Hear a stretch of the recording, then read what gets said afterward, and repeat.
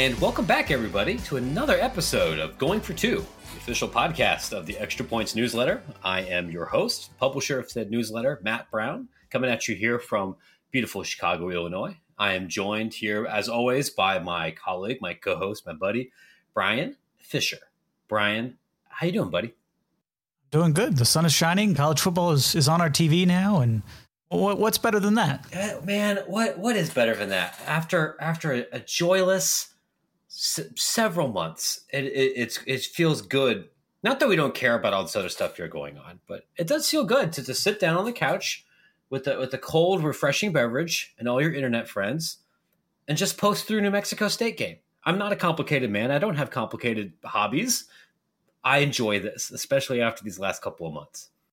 Well, if there's anything we learned, it's great to see some of the WAC matchups. It's we got the Southland on ESPN Plus. We got Kansas football. We got UTEP. We got it all right now in college football. Who could want anything more than that unlimited access to UTEP football? That's a good segue for what I want to talk about here today. Not just UTEP. But we've had our heads down here on these conference previews. We thought it might be a nice chance here before we get really too far into the weeds of this current season and some of the big administrative things that are happening to do another mailbag episode, give you a chance to answer a couple of questions from you, the listener, from on Twitter and my DMs, my email, our Discord server we have here set up with the Extra Points newsletter. And I want to dig into these a little bit because obviously there's a bunch of stuff going on here that people are interested in, as you would expect, given the things that we write and cover. A lot of them are conference realignment related, but I want to hit one that's a little bit different up front. This is from a regular friend of the program, Twitter user Peyton WXYZ, who asks, what's your favorite conference that doesn't exist anymore? Brian, for you, is this something that you actually have memories watching, or is there something from history that you have that you're pining for, even though you never got a chance to experience it? I will tell you a story. So, first of all, the hashtag usage on Twitter for me of long live the SWC dates back really since I started on Twitter. So that tells you the direction I want to go. But my parents have a set of like glasses, and it's like all the Southwest Conference logos. Mm-hmm. And I want that set of glasses so badly for myself. I almost want to buy my parents a new set of glasses just so I can have the Southwest Conference glasses that they have to drink at their house. So if that gives you an indication of what my answer would be, I think that's it's going to be pretty hard to top. But being a Texas kid, definitely seeing the end of the Southwest Conference days as a youngster growing up definitely is firm in my mind. And having a lot of family members that went to those type of schools, that definitely pops up to me as the one league I would love to see back. And frankly, it would be great to see back, even if it's not in a college football sense, from a basketball to a baseball sense, getting some of these regional leagues, as I've kind of mentioned on the podcast a few times now, would be great for college sports, I think, going back to the more regional structures that some of these conferences used to be and getting back to that.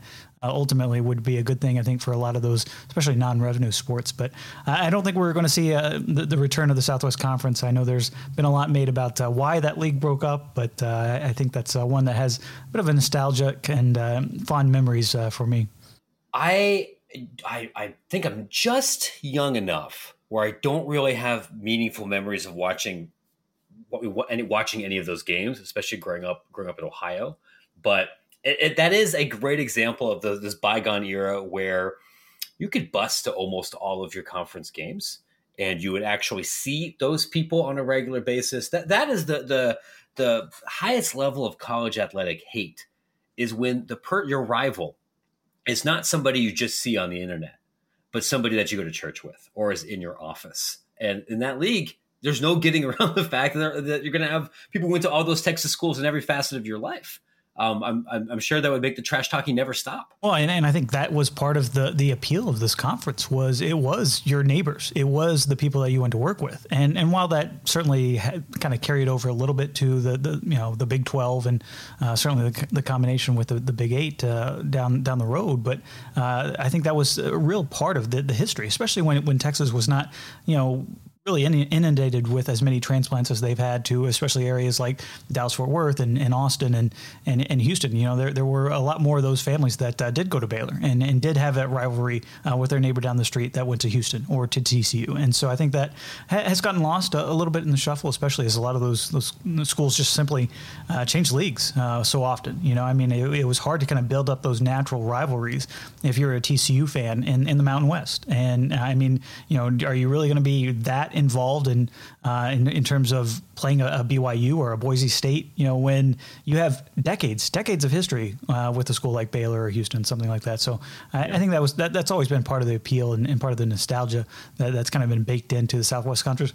Plus all the great stories of recruiting that really led to the league's downfall. I think that is the other aspect that I always think for the general college football fan, the trans A&M, those type of stories really do resonate still today, given the level of cheating that went on in that conference. One of my absolute favorite college football books, one I would wholeheartedly recommend to all of our listeners, is David Whitford's A Payroll to Meet, which is I think the definitive history of the SMU cheating scandals. We have to use plural because there were more than one. It's not moralistic. There's not a lot of tisking here, but it really gets you into the weeds, not just, I think, in the history of Texas politics, the history of Dallas, the history of what cheating meant back then, and these outsized personalities. As somebody who I don't think had ever been to Texas until well into his adulthood, it was new information for me. I absolutely loved it. This is a trickier question for me, and I think I kind of picked up some secondhand nostalgia when researching my book. What if? A closer look at college football's great questions, if you're interested. But one of the leagues that never really became a football league, but it's fun for me to think about going back is the Metro Conference. You know, because the Metro had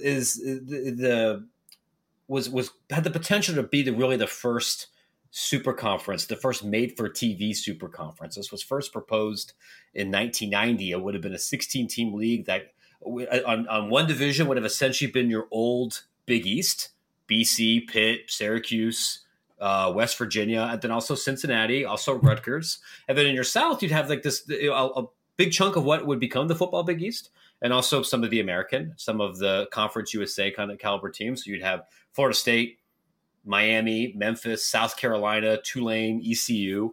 And when you look, and the original proposal included Penn State, because that was right before they went to the Big Ten. This was a really good basketball league for a while. Cincinnati and Louisville in the 80s, Memphis, they had St. Louis as an affiliate member. Georgia Tech was in this for a little bit. Like this was a good league. And this is the beginning of where some of these American athletic schools really began some of their shared history together. And the idea was good. For the super conference, it would have completely changed the trajectory of a program like ECU, or I think would have helped bring Tulane back from the dead. It would have solved some of the problems here with football in the Northeast. Didn't end up happening, and fortunes kind of ebbed and flowed from there. But I think it would have been fun. And you look at some of these kind of mid-major schools in the Southeast and the South that never really got a chance to be in a proverbial power conference. Your Southern Miss. Right, your ECU, maybe to some extent, Memphis. Who knows what they could have been if they had access to that kind of television backing, that kind of financial structure 30 years ago. What kind of programs they could be, because even then they have an advantage, I think, over some of the proverbial sleeping giant programs. Now they've always had fans, they've always had a football tradition. They just never had the money, and this was their best chance to do it. Oh, I completely agree with the Metro. I would also throw out the WAC as it used to be. I think that was the introduction to a lot of folks in terms of Boise State and their rise for those BCS Buster ranks was back when they were in the WAC, and it was really it was the first super conference. Where you're talking about 16 teams, and you're talking about pods, you're talking about really some of the things that I think really truthfully the WAC was kind of on the cutting edge of and really ahead of its time. I mean, they had unique television deals. And really just the brand of football that the WAC was all about. They were throwing the ball around the yard, at a time when really we did not see that kind of explosion in the spread offenses that we have today. So I think the other one in my mind would probably be the WAC, but you're right, the Metro comes to mind as well, especially because of the reverence I think it does have, especially in the basketball circles, for how good that league was. Yeah, the early WAC would be a league that I actually do remember watching because growing up in Ohio, but being a Latter-day Saint, people still wanted to watch BYU in our social circle. But if you didn't have cable, there was no chance of getting that, even if you did. So people would like drive to our stake center, like our bigger church, and it'd be like one of those gigantic satellite dishes that looks like it might be involved in spacecraft to pick up some regional cable station and watch bizarre uniforms and football that for somebody that was watching still 3 yards in a cloud of dust Big Ten, it was like watching a completely different sport. And I'm not going to lie to you and say that I watched every week. It was a long drive to get to those games. And, BYU wasn't really that good for most of that time period. But when we did go, it was fun. And then, you're right. Like Boise gives us one of the best college football games of all time. There's a lot of great history that came out of that league. And, hopefully they're going to be able to build some new traditions in the new WAC and avoid the mistakes that they made the first time. Speaking of obscure leagues and maybe obscure sports, this is another question here from Twitter user. I'm pulling this up. Looks like the Jacklon on Twitter asks, I was listening to an earlier Going for Two, and you talked about the alliance, and one potential benefit could be something with Arizona State hockey in the Big Ten. I've long believed that they were going to eventually join. I'm wondering if you can tell us a little bit more about if you've heard anything on that front or what the benefits might be on both sides. Well, friends, I can't sit here and tell you that I can break news on the college hockey expansion front. What I can tell you is a while ago, I remember actually talking with some Big Ten senior executives back when I was still at Vox about this idea that, hey, if you bring in Arizona State, does that help BTN distribution in Arizona, in the West Coast? Is that something you do for TV markets? And they said, I like where your head's at, but no chance. Like that's football and basketball. You're not really reaching new TV sets with Hopkins Lacrosse, which is a way bigger brand than Arizona State hockey is. It's something you do because you want to bring in like-minded institutions and improve the quality of your product. I don't know if that's something that the Big Ten really needs to do, especially if Illinois actually executes on this plan they've been talking about for, it seems like, years and starting a hockey team. I think that there are a couple of other programs within the Big Ten that if they got one donor to help with their facilities problem, that they would have the potential to have a successful, long-lasting, sustainable men's and women's hockey program. There's a surprising amount of talent in the western part of this division. So I don't think you need to do it. Could you agree, if they're still looking for a home? I know they played a Big Ten schedule with the pandemic this year or last year. Could you set up an agreement, kind of like a Notre Dame ACC thing, where Arizona State's playing like 5 games against Big Ten teams each year and gets a chance to be in some of those markets? Sure. Yeah, that's fine. There's no reason not to throw them a bone. They're an interesting team to watch. If you bring them in, great. But I don't until more teams out west start programs. But I don't think it's a requirement, and I don't think that's necessarily the Big Ten has to do, because now that you've brought in Notre Dame and Michigan recruiting at the level that it is right now, I think you can negotiate from a little bit more of a position of strength, and I think you would do that for any other affiliate membership deal that you look at. Does that pass the sniff test for you? It does. I think, ASU hockey just in general is one of the more fascinating stories out there, especially given all that's gone on in the last couple of weeks in the desert, especially with the Coyotes and their lease issues, with the city of Chandler and everything that's gone on, locally. I mean, this ASU has pumped a lot of money in, not only into the program, but building a fantastic, if you've seen some of the renderings, a fantastic new college hockey arena near campus. And I think that's going to be huge for them as a program, just in terms of recruiting talent. I know it's part of their kind of redevelopment of a lot of the areas around Tempe is athletics facilities, and ASU's hockey's program is right at the top of the list. And so the amount they've invested, the amount of really effort and energy that ASU, a program that you wouldn't think could be a bit of a mecca of college hockey out west, has really turned it into. And I think where their kind of future lies is going to be really interesting. That this could be one of those programs that, let's face it, although it's not really a Pac-12 program, maybe the new commissioner in George Kliavkov as part of this alliance, he says, you know what, this is an interesting thing. It's going to help one of my schools. Maybe we can do something within this alliance framework, or we got ADs talking to each other. Maybe not just on a scheduling component, but maybe there is something for them. Maybe they're hosting games at ASU in terms of some sort of preseason tournaments or something like that. You can see the same in Las Vegas. That has certainly been a growing hockey market. You're starting to see a team in Seattle in the next couple of years in the NHL. So I think hockey out west is always an intriguing issue, I think, for nationally being a Big Four sport. But that filters down to the college ranks as well. And I think ASU hockey really a microcosm of what do you want to do in terms of building these programs. You could look no further than what ASU's been doing with their hockey program. I mean, that ASU hockey, Utah lacrosse, Arizona State, Oregon State wrestling. There's a couple of these kind of loner Western schools now that run sports that are a much bigger deal in the ACC and in the Big Ten. And I'm not sure if there's an immediate equivalent for the Big Ten. I mean, I don't know, if you get Ohio State volleyball, more chances to play out west, I guess. Maybe there's something there, but that's a near term, easier to kind of turn potential benefit of the alliance than any of the stuff we talked about last time.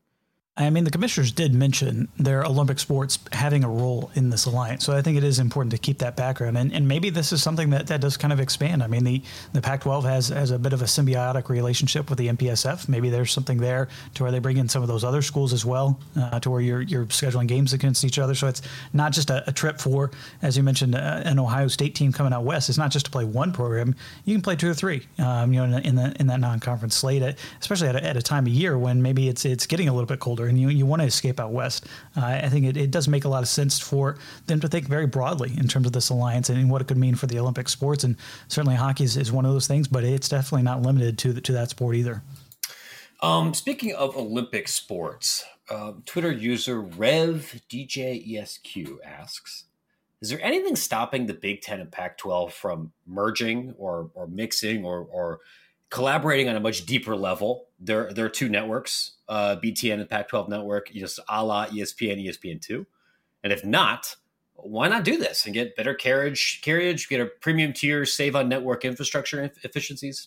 So there's a couple of reasons off the top of my head. I could definitely see why the Pac-12 would be interested in this. One is ownership. Pac-12 owns everything. The Big Ten network is a joint venture between the Big Ten and Fox. So you would need not only Big Ten presidents and schools aligned on that mission, but also Fox. I would also look at this and think, boy, that benefits the Pac-12 a whole lot more than it benefits the Big Ten. BTN is available on every streaming service. It's on basic cable in most of the country. It's not difficult to get a hold of, and we've already established that consumer demand for the Pac-12 network is not very strong. If the Pac-12 wants to strike some kind of deal and sell an equity stake into Fox to help develop that station and save them some money, sure. But I don't really know if there's anything that benefits both parties equally. Maybe you're making a face that maybe I'm missing something here. Well, I mean, you mentioned it right off the bat there. The difference in this equation is Fox. They are not only an equal partner, but really they are the ones kind of running the network on a day-to-day basis. Even the former head of BTN is now running Fox Sports. So I think that kind of shows the symbiotic relationship between the two entities. And the Pac-12 has floated the idea of selling off a stake of their networks in large part. To help leverage that in distribution fights. There was certainly been talk early on when Larry Scott was forming the networks to whether they would go in with ESPN or Fox. Ultimately, the Pac-12 networks was done with a deal with the cable networks. And that's why they not only have that whole ownership stake in them, but that's how they've been able to staff up. They've been able to get distribution early on was through the deal with their cable networks and cable providers. So unwinding from those contracts, selling off a stake, to where maybe you form another joint venture with the Big Ten to where you house both networks. Could that be done? Sure. But I think the ultimate future of the Pac-12 networks is certainly not anywhere close to the 6 or 7 linear channels that they currently have, but much more on the streaming front. And I think if Fox or ESPN were to get interested in buying a stake or taking over those rights, you could even see, the Pac-12 networks going away entirely. It costs a lot of money to operate TV channels. It costs a lot to staff up and run the 850 events that the Pac-12 networks requires for a TV standpoint, it costs a lot of money to put all those on air as part of fulfilling their contracts that they need to do. So it's a great idea in theory, but I think more likely than not, the Pac-12 is bundling all those rights that you're going to see with Pac-12 networks as part of their first and second tier rights, and that ultimately is going to be part of some sort of streaming product. We already saw, Tubi, which is the Fox Sports streaming product that they bought last year for $400-something million. They've launched a Tubi on sports. Part of that is content from the Pac-12 networks as part of their Pac-12 Insider. I believe there's Big Ten content, there's Fox Sports content. So I think that's a much more likely route for the Pac-12 networks, is getting less of a linear carriage and pushing that front, but more on the streaming wars as part of some broader deal with these media companies with their new negotiations coming up. I think you're right. I understand the intellectual appeal for something like that, and maybe if you're an Olympic sports fan, you would be cool paying an extra like 60 cents on your cable bill to just roll that up onto one channel, or to have an overflow channel. But I don't know how practical that is in real life. Another question here coming in from twitter.com that does not have anything to do explicitly here with realignment. Twitter user Tommy asks us, what game are we actually most excited about? That's a good question. Off the top of my head, I mean, that Oregon Ohio State, that's a huge matchup just in terms of perception for both teams. You got new quarterbacks kind of being broken in for both teams in terms of their first real big test, especially on the road for Oregon. I mean, to me, that is kind of the definition of those big non-conference games. But I mean, also we were talking about the Southwest Conference earlier. I mean, Texas is going to play Arkansas. That's going to be a fun one. Even just the farewell tour of Oklahoma and Texas throughout the Big 12. I know we talked about it on the Big 12 show, but I mean, just the reactions you're going to get from home teams, because let's face it, they may be gone in 2 years. This might be the last chance that Iowa State fans have to say goodbye in their own unique way to the Sooners. Oh. Texas is never going to Ames ever again. There's no chance in hell that they're ever going to do that. So you got to get those licks in while you can. Oh, absolutely. I mean, just the like I said, the amount of horns down and fake Boomer Sooner chants that you're going to see. I mean, it's going to be off the charts in the Big 12 once we get into kind of that heart of conference play. But I mean, it's just such a unique year. I think you could look at Texas A&M playing Alabama. That certainly has huge implications in terms of the national picture. We know it's going to be huge in the division race in the SEC West. But, can one of Nick Saban's disciples knock him off? I think that's a question that is certainly out there. And Jimbo Fisher has probably his best team that he's had since the Florida State title winners going back a couple of years. So to me, there's so many intriguing things about this season. And let's face it, we also got to mention, we don't know if we're all going to get all these games in. Maybe there's some forfeits here. I mean, there's always the possibility that a quarterback ends up getting lost for one of these games, and you're like Maryland throwing out a third string linebacker. I love those type of situations. Maybe not the reason why there's a linebacker out there for playing quarterback, but those unique circumstances that lead to some of the things that happen on the field in college football are part of the reason why I love this sport. And so to see some unique issues like that pop up might be interesting to watch throughout the year as well. You know what else? Another game that I'm kind of interested in as sort of a sickos kind of game. The Nebraska-Oklahoma game, right? Week 3, and the pressure's already through the roof, and there's all this history. There's all of this pageantry that's associated with this game, even though Oklahoma is going to be favored by like 30. And Nebraska tried to get out of it, and then they tried to get out of it by, having their coach go, sneak around there and not use their athletic director and all of this stuff here. And there's going to be so much emotion, and every possible outcome I think is hilarious. Oklahoma winning by 60 is hilarious. Nebraska somehow winning would be extremely hilarious. Nebraska making this a game somehow after basically admitting to being scared ahead of time would be funny. There's nothing that can happen here. I think that's going to make us go like, I wish this game hadn't been played. And then of course your other TV while this is happening is Cincinnati, Indiana, which 5 years ago nobody could have ever predicted would be like a massively important college football game. It is this year. This is your chance to plant your flag in the ground here for a 9-win, 10-win Indiana team or the class of the G5? Like, it's like the lunchtime shift that week is going to be just tremendous. I can't wait. Well, and there's so many to really pick from. I mean, you mentioned Indiana. I mean, Cincinnati also plays Notre Dame. Notre Dame plays Wisconsin in Soldier Field. I think that's going to be fantastic. It really is too bad that we didn't get the return version where Wisconsin's playing in Lambeau. But I think to be able to play Notre Dame in Soldier Field is going to be really fascinating to watch. Just bringing those two fan bases to your neck of the woods there in Chicago is going to mean a lot. The first Oklahoma-Texas game, I mean, if you're a college football fan, if you can go to the state fair, again, just to be able to see Big Tex and eat some various fried things that you immediately regret eating about 4 hours later, Oklahoma-Texas definitely, and I think it's the second week of October, definitely put that on the bucket list. I mean, there's just so many intriguing games. And I think in terms of looking forward to, it's going to be really interesting. I think the USC-Notre Dame game this year has a huge impact on the national landscape, not necessarily from a college football playoff perspective, but in terms of just the discussion around USC and Clay Helton. That game is going to play a bigger factor in terms of whether the Trojans are going to keep Clay Helton or not. And then you talk about all the dominoes that come from that decision. We mentioned on an earlier show about Matt Campbell. I would imagine he's one of the names that is going to keep coming up as the Cyclones keep winning for that USC job. You're going to hear pretty much anybody that's having a good season is going to be mentioned for that USC job if the Trojans lose or even are not competitive, especially with that game at Notre Dame in late October. Alabama's playing Florida right around the corner. That's a game that we frankly have not seen all that often. We saw it in the SEC title game. Yes, it's a rematch, but in terms of the regular season, we haven't really even seen that. And I would also throw out one more, Ohio State at Michigan, end of the year, something I think you know a little bit about. But if you remember, there was a we're going to hang 100 on them quote by that kind of got leaked out, I believe, from Ryan Day. That game did not end up happening. I would imagine that quote gets resurfaced just a few times between now and the end of November.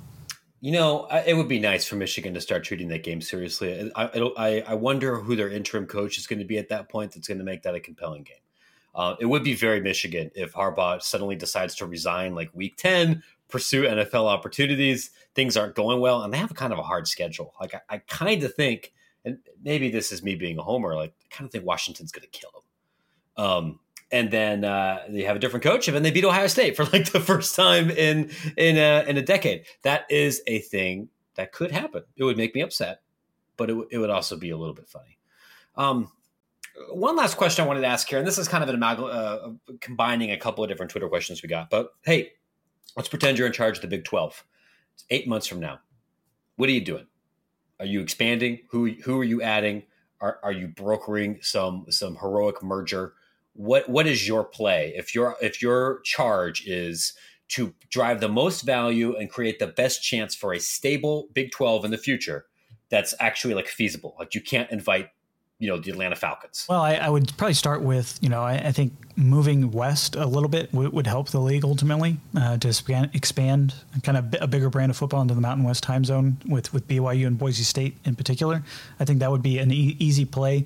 I know there's going to be issues surrounding Houston in the Big 12, but I think that is a move that I think makes sense. Houston has really raised the level of their program and raised the level of their university these last couple of years to where it's really a different Houston than we're used to seeing.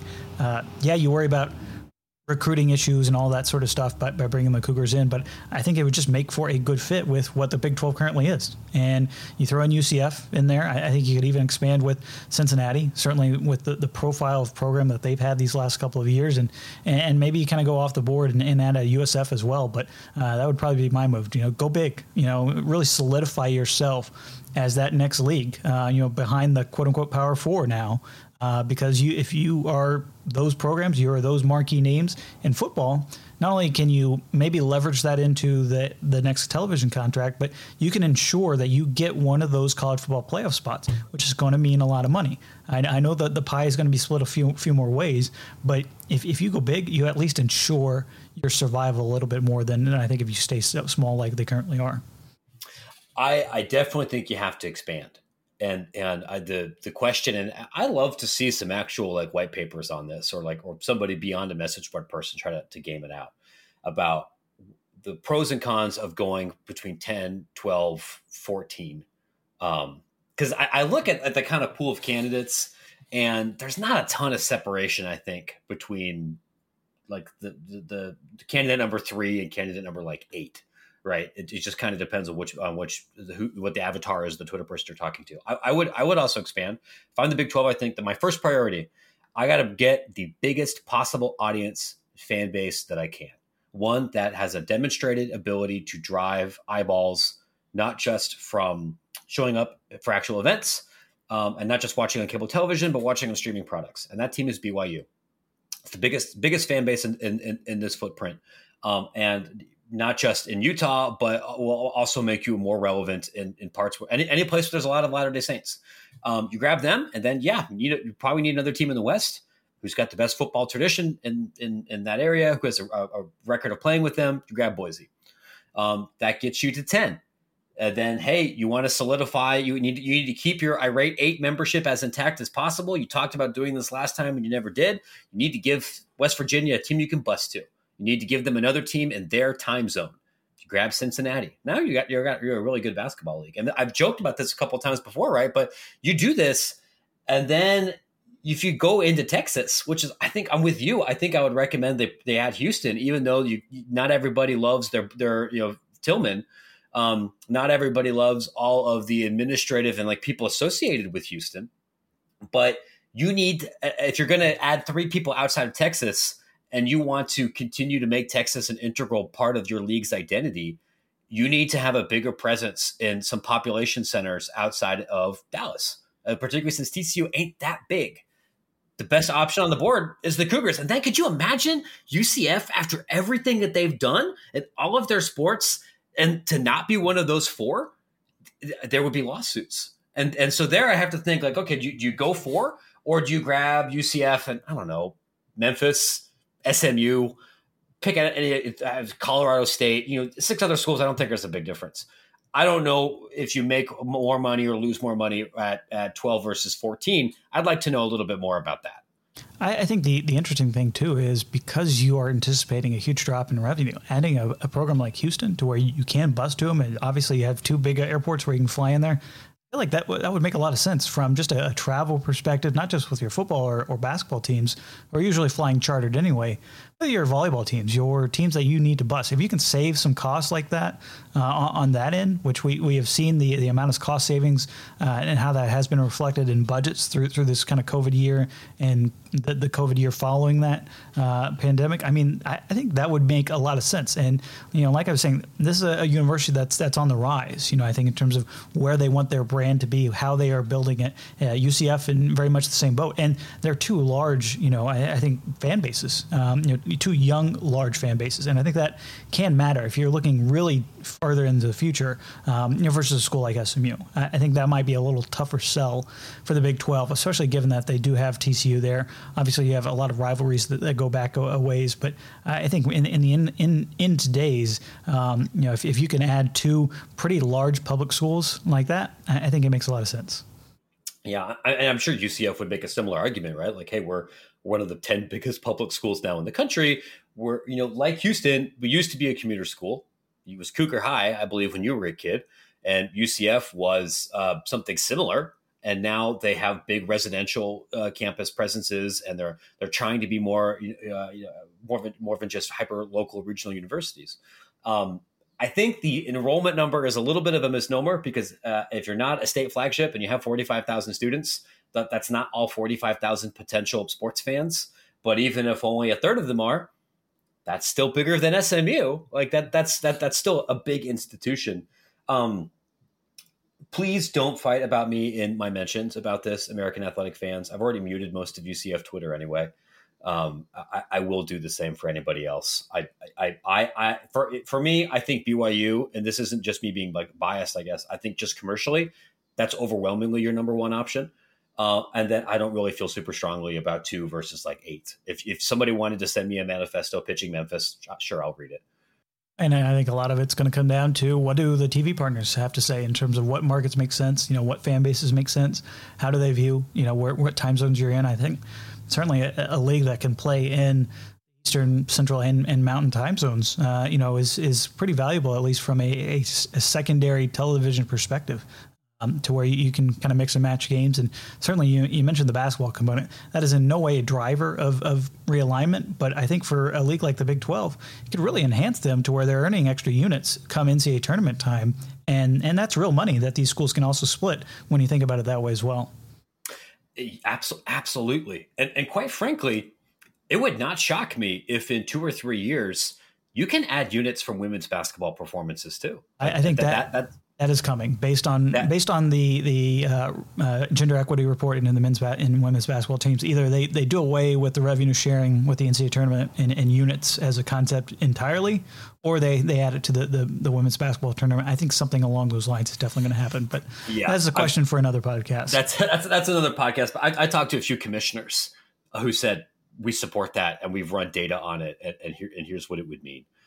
That would be another potential addition. But, it's nice to be able to sell 10,000 seats to tickets to a basketball game, which BYU could do and Houston can potentially do, and some of these other schools can do too. Well, I mean, BYU is definitely the big fish out there, but I'll turn the question around to you. How receptive do you think BYU would be to losing their independence, especially now that they've signed a recent new deal with ESPN, that they've at least felt comfortable in terms of scheduling as an independent? I think they like where they are in the landscape. Do you think they would be receptive to joining a Big 12 as we think it's going to be currently constructed come 2023 to 2025? Oh God, yes. like this is what I think is important, right? Notre Dame became independent out of necessity, and then it became a defining characteristic of their institution. BYU is independent more for pragmatic reasons and would very much prefer to not be independent, right? There are some benefits to this situation. You make enough money to be in the black. You get a chance to play across the country, and that's important because not only do you get to play in markets where you can kind of be the traveling roadshow to Latter-day Saints in places where there aren't a lot of LDS people. I've been to BYU games at like New Orleans. Like that's a big deal if you're one of the 7 Mormons in New Orleans, right?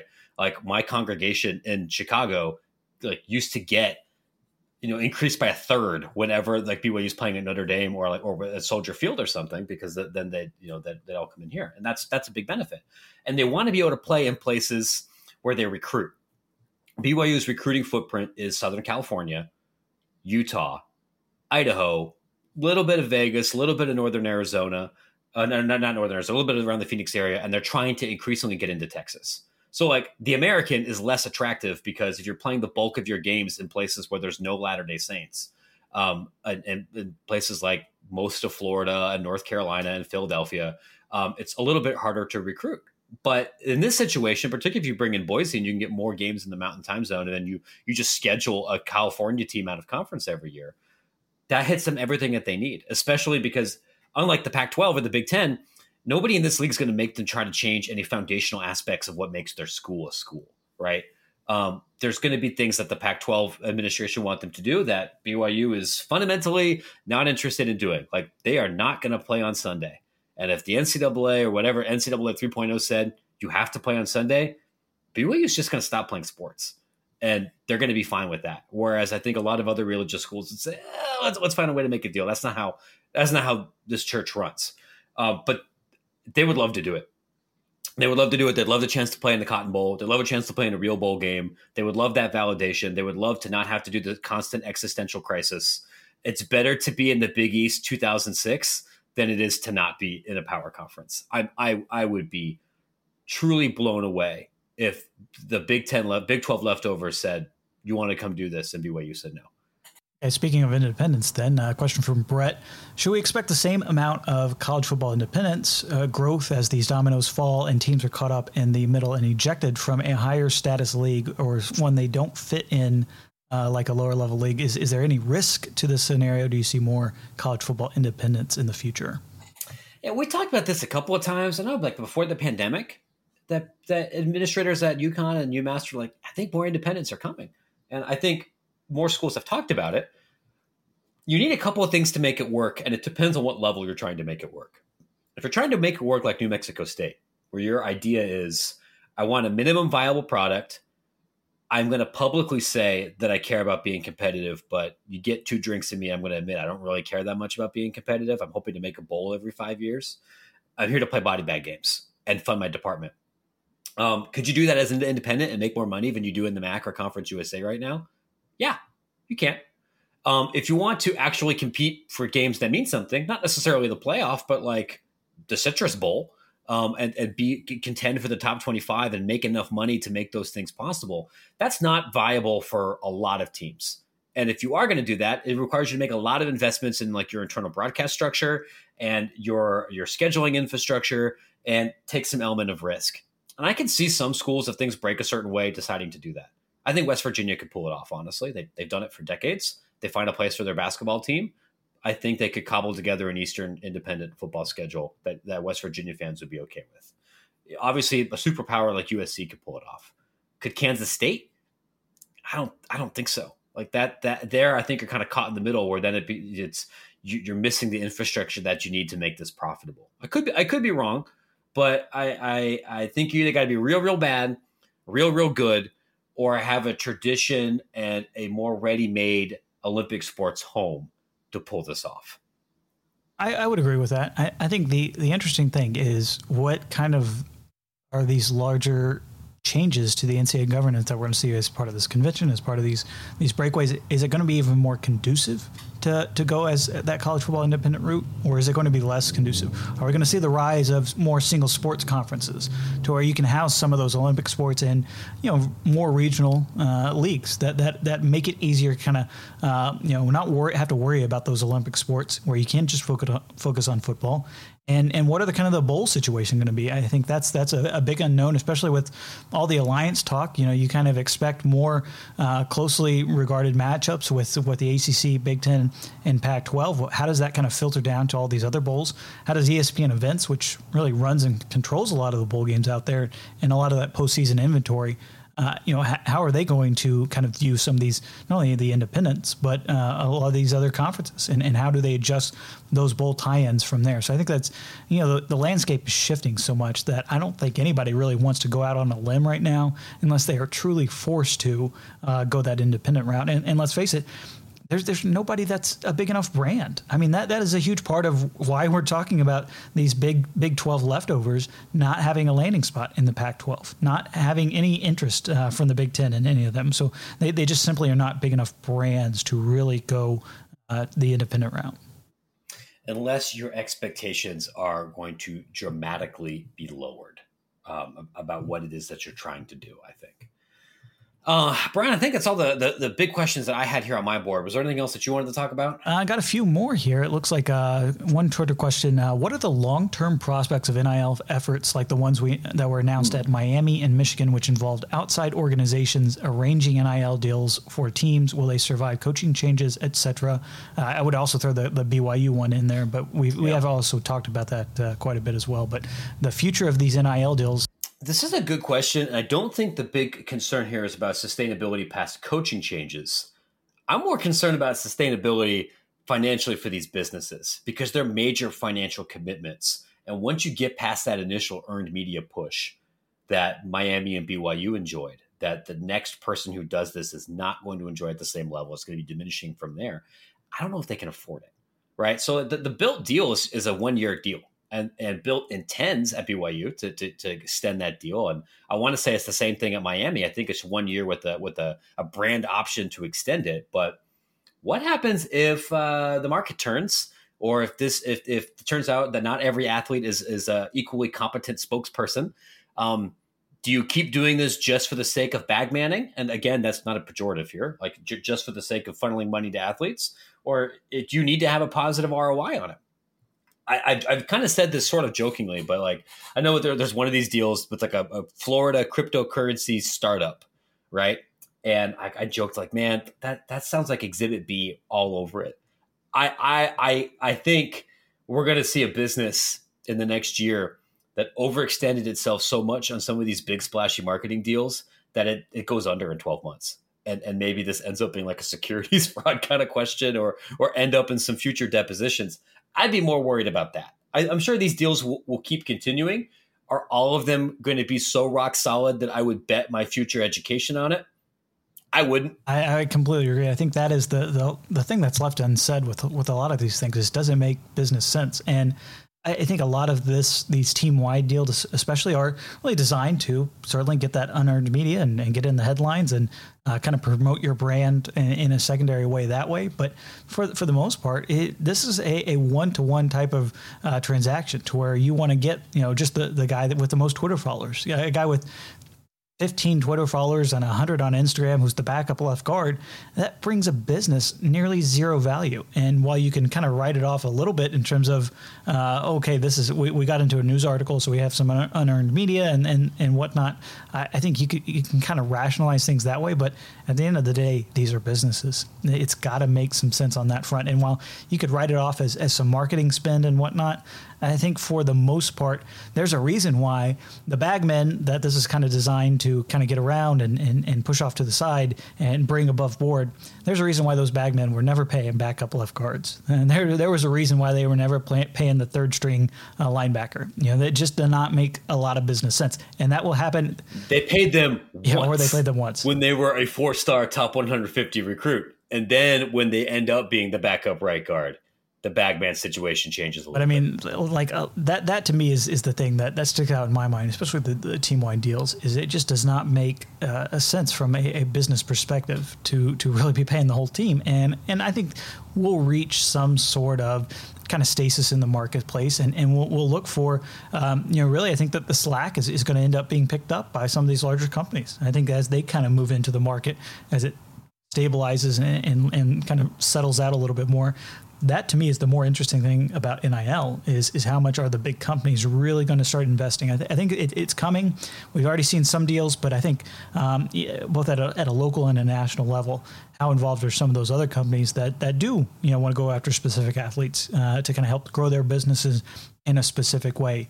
That to me is the more intriguing thing about NIL. Yeah, that's. I don't think we're quite there yet either. I know there's been a few more in the last week or two. I'll tell you the exact thing that needs to happen before more bigger brands get in. There needs to be better analytic data and better data post campaign for bigger companies to feel really confident in this, because they know if I'm going to spend $10,000 on Facebook, $10,000 even on a professional athlete campaign, I know exactly what success looks like. I know exactly what I need to expect. I know exactly how I need to price. We don't know all of those things yet for college, and they're letting people like me do the initial benchmarking before they come in there and open their gigantic checkbook. So I think that's kind of where we are now. Okay, we got one more question. It looks like from JM on Twitter. Is there evidence that all this realignment and college football playoff expansion indicate that we've already seen peak college football popularity, and these shakeups are all an attempt to reinvigorate interest in a slowly declining asset? Boy, I honestly think that that's possible. And I also think that the slowly declining asset that might be happening even if popularity remains static, just because the way that we've been primarily financing this sport, which is through media rights fees from linear cable, we've been kind of predicting that those would start to come down for several years, and that hasn't happened. And I don't think it's going to happen for this initial deal. It is going to eventually happen. That money is going to eventually end up for YouTube or for streaming or for things that have nothing to do with sports, especially because watching college football on television for 3 hours a day is less popular with people my age than it is for people twice my age. And it's even less popular for people a generation younger than us. And so that's going to be a thing here that executives are going to have to figure out. I completely agree that I don't know if we've necessarily reached peak college football popularity, just because the sport has been becoming more national. You still go to places, especially in the Northeast, that frankly don't have as much exposure to college football as we think they do. But there's growing fandom there. I think especially with the college football playoff era, that has introduced more national general sports fan interest, especially at the end of the season. I think going to 12 teams is going to help that. But I do think the middle and kind of lower tier programs is going to be a bit of an issue. That to me is where this issue of peak popularity, because those teams are not only competing with the big dogs, the Blue Bloods, the Michigans, the USCs, the Alabamas of the world. They're also competing, increasing with their eyeballs for video games, for movies, for streaming. And I think that is kind of the next frontier that not only college football, but all of sports has to be kind of thinking about as well, is you're competing for time. And it's tough to sit down and like you said, watch 3.5 hours of a college football game and do that on all Saturday and do it multiple times throughout the fall. That is getting to be a big ask for a lot of folks. And so I think that is maybe the more of where kind of the peak popularity that we might see with sports in general come into play. Yeah, I'll get us out of here on this. Like, this is the one thing here that every AD is thinking about right now when they're thinking about everything else.